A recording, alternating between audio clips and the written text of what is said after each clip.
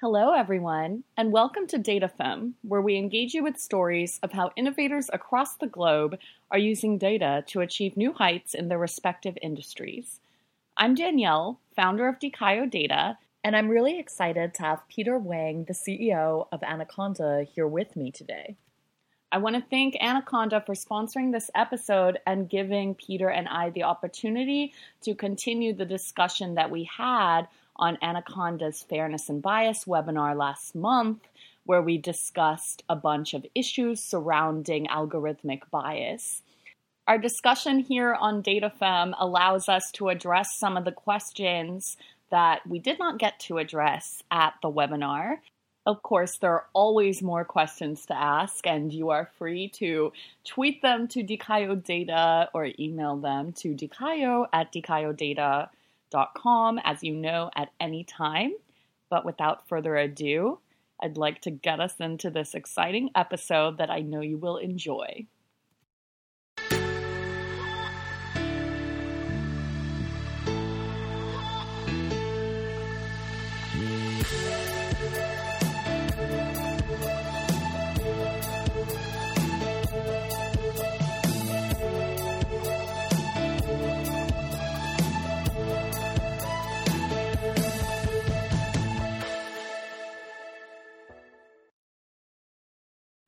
Well, hi, Peter. Thank you so much for being on DataFem today. I'm so glad we get to continue our discussion from the Algorithmic Fairness and Bias webinar that we did last month. Something that really stuck out to me was when you said that it's really important for companies to adopt ethical practices, but that doing so is not necessarily profitable. So we can start with you saying a little bit more about that. And then how do we make that trade-off manageable for businesses so that they choose to do the right thing? Yes. I think it goes in both those dimensions, right? Some cases, I think it's just more work a lot of times, right? It's easier to make incremental changes off of your current models. But one of the things I see in pretty commonly is that data science comes in and does a lot of data fusion, or they look at a much broader set of input sources than maybe what the business had been operating from in the past. And in doing so, they discover room to try to build better features or an alternative set of features even than the business has traditionally been thinking about. And so in doing that, that introduces both risk and also it might introduce, a realization that what you're doing before was really effective, but it's effective precisely because it was ignoring whole tranches of people, or because it was making certain kinds of correlations that are actually deeply unfortunate. And there's a lot of this kind of, it's sort of in general terms, I would put it that way. If we get into specifics, I guess, if you think about the way that we look at, well, there's a lot of consumer protected data, right? And there's like in terms of lending and things like that, there's certain protected classes that you can't go and say, well, I'm just not going to lend to people of this color. I'm not going to lend to people of this religion, right? But when you go and do the data science, you might discover, oh my gosh, this one data set, this one column that wasn't race or religion or anything, it actually was like strongly correlated with race or religion or something like that we're not supposed to use. And and we've been keying off of that as one of our predictors. And so when you go and do data science, you might actually uncover some skeletons in the closet. And that's a huge problem, right? Like it's problematic because the company's been doing the wrong thing, but it's problematic because management might say, oh, yeah, let's not use that model. Let's not use that analysis. And so that ties into another question that I saw during our conversation that we didn't get to, which is, might data scientists become whistleblowers, right? Might they have to might it be more incumbent upon them to be whistleblowers in the future? I think that's absolutely the case. Because what you find when you start doing these very exploratory, undirected, there's always a reason you're looking at data, but when you are doing data exploration, you might uncover some things that are deeply unsettling about something the business is currently doing. So I just think that for this reason, I keep making the point that data scientists need to learn how to play the game of politics within businesses.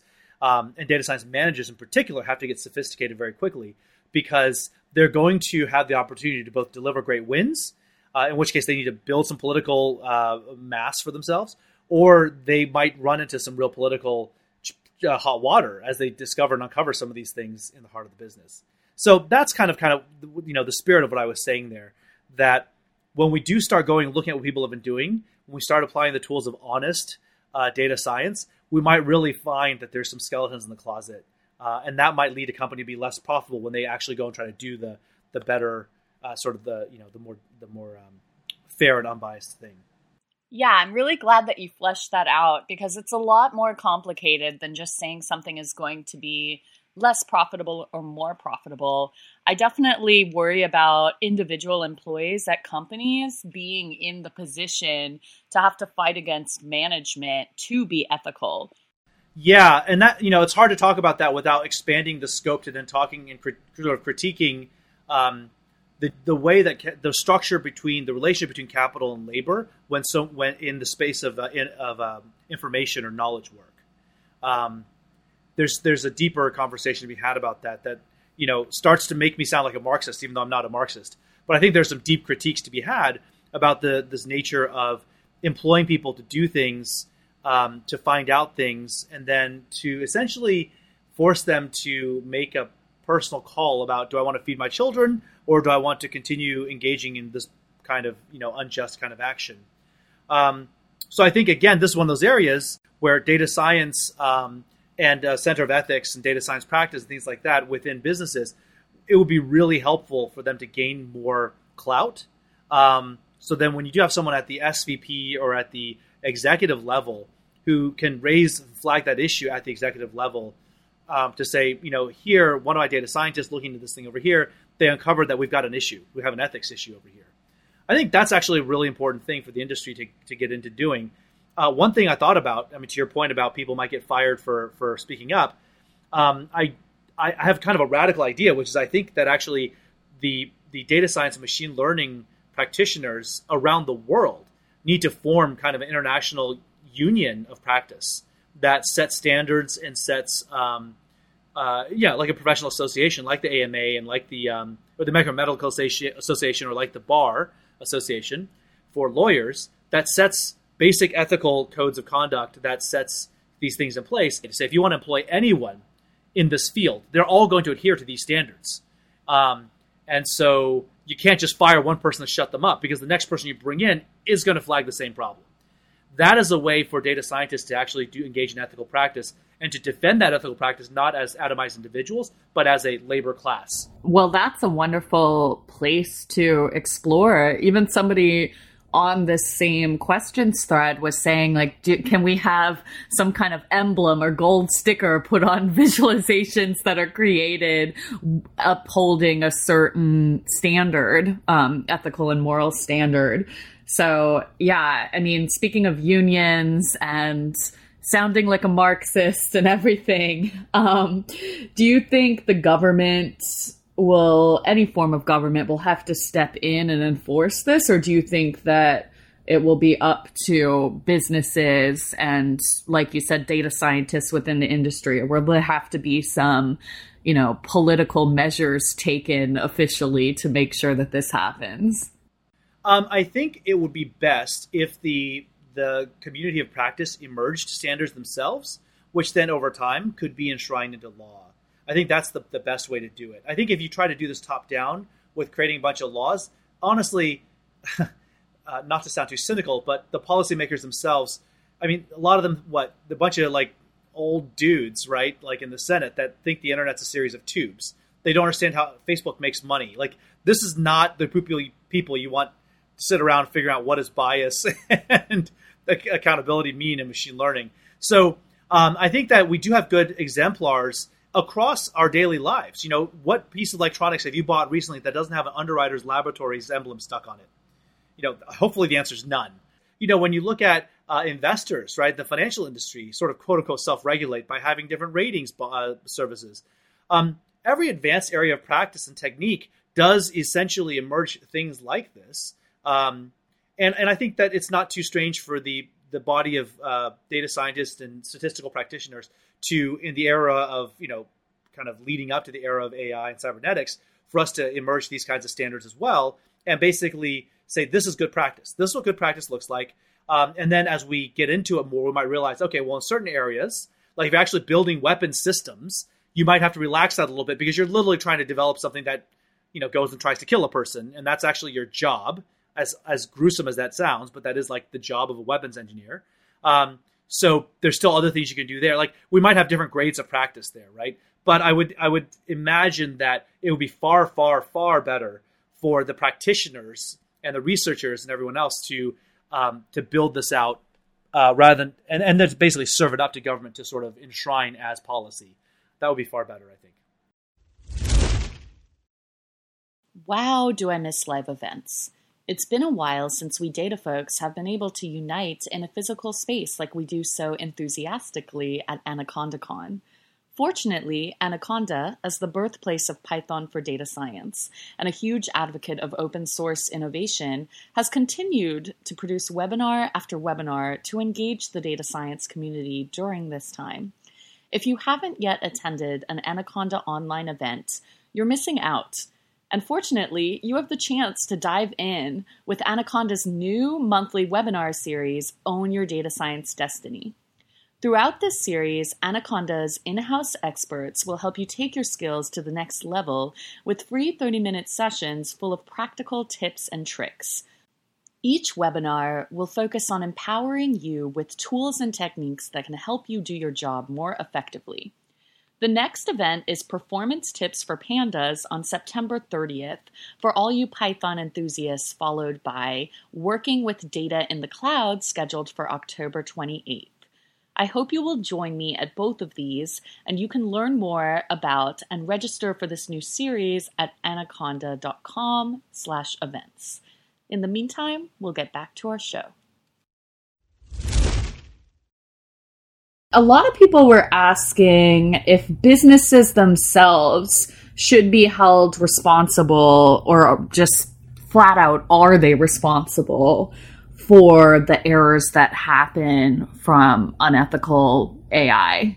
Well, if they're not responsible, who is? Would be my question. I mean, and this does get to very simple roots of common law, right? At the end of the day, if there's a harm, the question is who's culpable and what's the cure? Very simple, right? We grow up in a world that's a very peaceful, modern world here, at least in America, and we just are so used to generally government regulations being fairly ineffective at a lot of things, but then technology, businesses sort of hiding behind technology sometimes, businesses minting regulations that limit their exposure, all sorts of things like that. But if you were really to back up and think about it, why shouldn't a business be responsible for how it wields technology to achieve some end? I don't know. If business builds a boat and the boat sinks and people die, are they not accountable for it?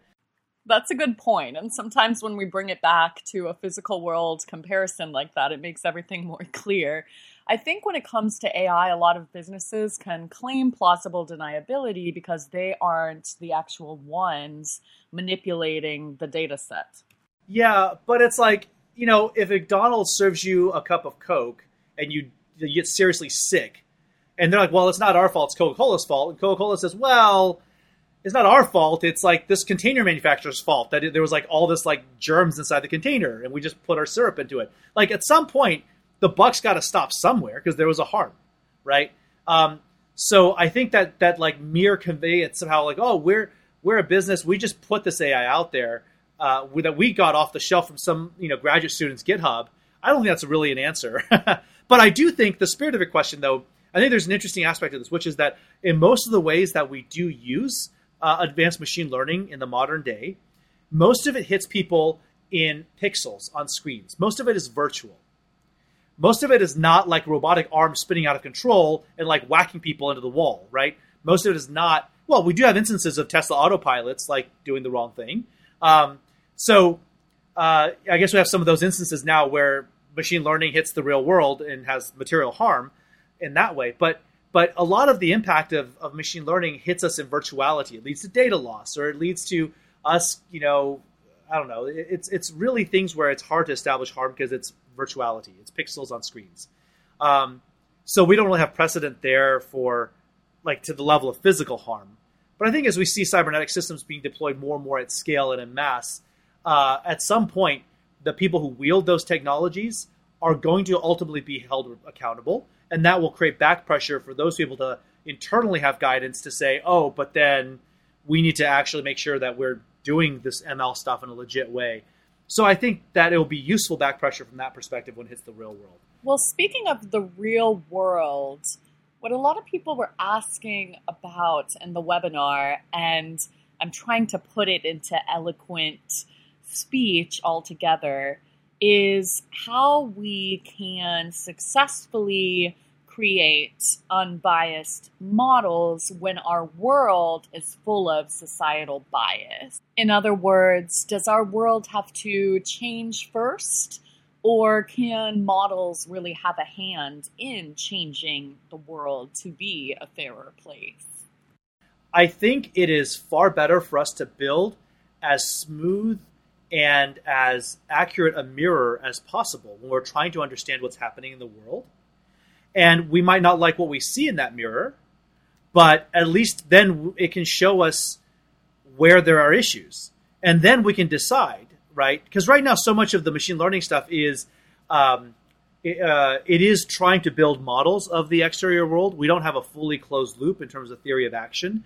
And what I mean by that is that we build these models and we don't immediately deploy them out to go and like do X, Y, Z. Usually there's a lot of human decision-making in the middle, and then to actually operationalize the models oftentimes involves like building new infrastructure, changing like where trucks go and things like that, right? So there's a long kind of human in the loop and infrastructure in the loop process to loop these things back around. So I think when we take the models and we look at the modeling as a view on what's really happening, that might be ugly. But I think our goal is to polish that mirror as smooth as possible so we get a high fidelity view. And then we can say, well, we don't like what that shows, but we think if we do this other thing, it would then make this correction in what we see out here. Or in fact, we might actually go and take a different action to specifically chip away at some unfortunate outcome. So, I think about, there was a thing I was reading, gosh, it was a few years ago, and I wish I could remember the anything about the article or even the thing that was being talked about. But there was a firm that was going out, and they were, I think, a startup, and they were basically looking at making loans to credit-worthy individuals in, let's say, more economically challenged areas that were generally underserved by most of the really, really big credit players. Okay, and what they found is actually that the people are a lot more credit-worthy than those big models showed. And if you're willing to engage with them, you would actually get a much better, much safer portfolio. Now, you have to be smart. You have to, you can't just play fast and loose. You do have to actually build real credit models there. But if you were to do that and you were to drill into a lower level of resolution on the individuals, on the understanding the networks, understanding like what was happening in those neighborhoods, you could actually make more money because you had a higher fidelity, higher resolution, higher grain, higher quality, credit model. So I think it's stuff like that are, for me, like the hero stories of what we can do with good data science, right? Because what you do there is you show, hey, you can make more money by actually serving people better with a higher fidelity model. And if you do enough of that kind of thing, the bigger players will pay attention and they will reform their models. And they'll say, well, whoa, what did we miss over here, right? Because they didn't pay attention to it because they didn't really think that was worth paying attention to, which is unfortunate, but that's just the reality of the world. So I think this is the way that we can use data science, if you will, to like bend the arc of justice, right? To use the famous quote. I don't think we should try to elide or cover up the fact that oftentimes a really good mirror shows a really ugly world. I think, in fact, we need to separate those concerns from each other, from building the mirror to understanding the world that the mirror shows. That's very beautifully said. Very, very poignant way to say that. Definitely hits me at the core and makes me optimistic, that there really is a way that scientists can convince people that, this is worth paying attention to. And then, once they pay attention, and this is, again, building off somebody's question from following the webinar, once they pay attention, there's still kind of a big leap as to, okay, we finally get it's important. What do we do about it, though? And I'm wondering, since you mentioned the unions for data science practitioners, what would it be like to have some kind of agreement or even like model or software that people could test for ethics easily instead of coming up with it themselves, like coming up with a way to test and everybody's testing in a different way? Like maybe now's the time to kind of, before people have really all caught on and are desperate for a solution, like maybe it's a good time to develop something where people could test for bias really easily and not be responsible for coming up with the ways to do so. Yeah, I think because this is an emerging practice area, we have to sort of just be, this is the pragmatist in me speaking, not the idealist. I think we just have to make peace with the fact that it will be a process, that the industry, it will take time for us to build best practices. Now, the best way to accelerate the convergence of that sort of thing is to engage with each other in these conversations, is to share our learnings. For those who have a bit of a platform, let's say in this space, like you or I, for us to emphasize that this is an important thing, and it is a network communication emergent sort of phenomena that will then eventually, I think, settle out into some best practices. We might be able to generalize learnings across different fields. I still think we're very much in a stage of forming and becoming as an industry. So we just have to do knowledge sharing, kind of crowdsourcing right now. But yes, in time, the goal would be to make it so that, every junior data scientist doesn't have to invent their own way of applying all these different kind of ethical frameworks. I think that it would be great if they just had some best practices distilled for them to think about. It reminds me of like being in high school, and you would have like, I forgot the name of the site, but it was something that you put your paper through to like check if it was plagiarized, like, oh yeah, what was that? It was like teachers would put it, either you would have, I was out of high school by the time that kind of technology came around. Yeah, it was one of those things. I think we had it in college too, but it was one of those things where either the teacher would do it or you would do it, and then you would like have to print out some kind of verification, and it was like, it was something like fair paper. Like I have no recollection of what the name was, but it does remind me of that, because it was just something that you easily did to like, prove that you weren't cutting and pasting from other sites for your paper, because at that time, like now, I guess people kind of know how to bypass an algorithm's figuring out that you cut and paste. Like everybody cuts and pastes, but then like you switch around the languages, then you end up like rewriting whatever. But I feel like at that time it was really scary for professors and teachers because the internet was newer and people were just cutting and pasting and there was no way to regulate it. So that's why it kind of reminds me of that we're in this more advanced stage now, but the problem is still the same.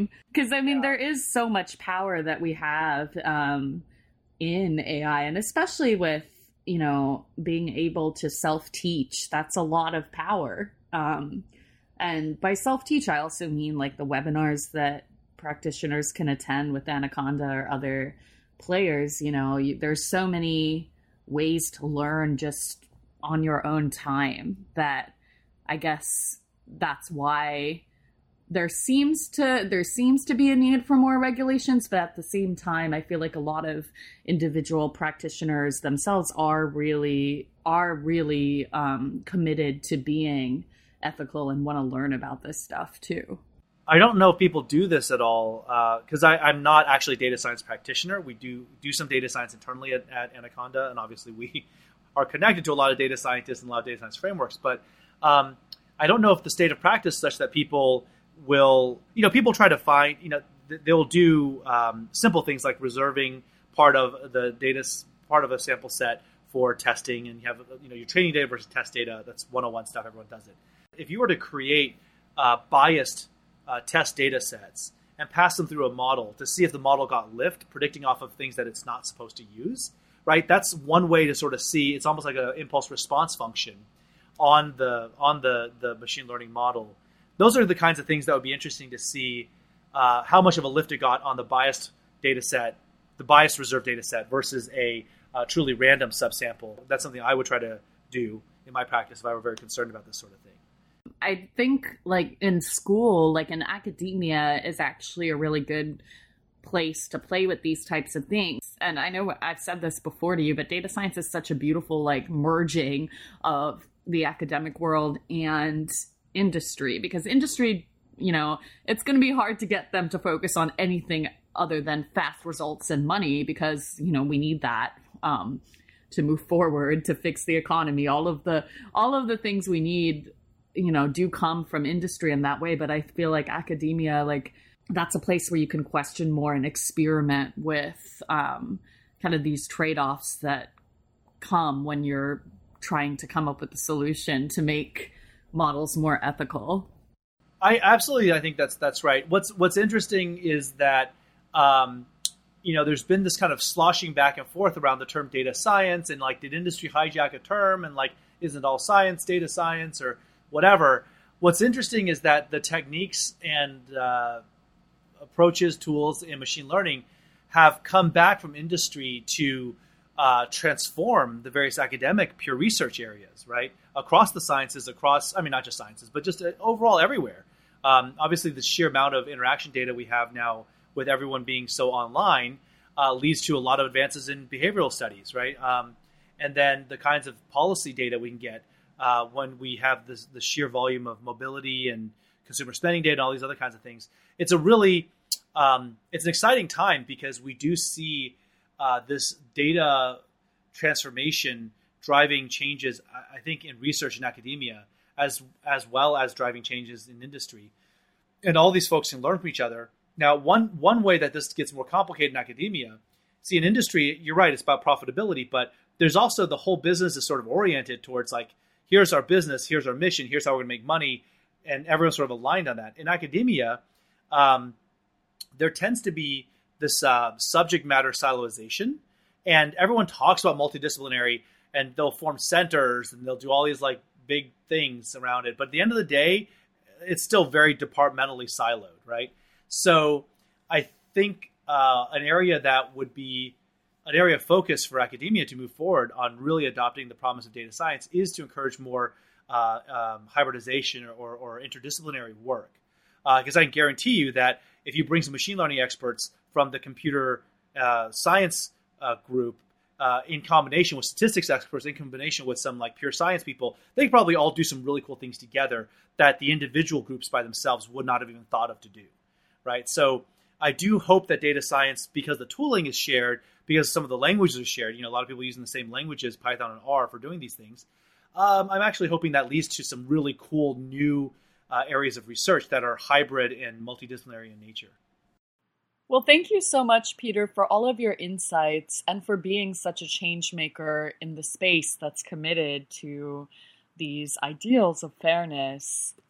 I know that anybody listening to this probably has tons of thoughts and questions that you may want to share with us on Twitter at DecayoData, or the Anaconda channel is a great place to interact. And Peter himself is also active on Twitter. His Twitter name is @pwang. Also, don't forget to sign up for the September 30th and October 28th webinars that I mentioned as part of Anaconda's new series, Own Your Data Science Destiny. You can register and find more information about these free events at anaconda.com/events. And for those of you looking to learn more about and support the DataFem podcast, you can find everything at decayodata.com/datafem. And if you want to support in a meaningful way that will give you perks and access into the data science industry, you can become a patron on Patreon at www.patreon.com/datafem. There's a lot of good goodies waiting for you on there.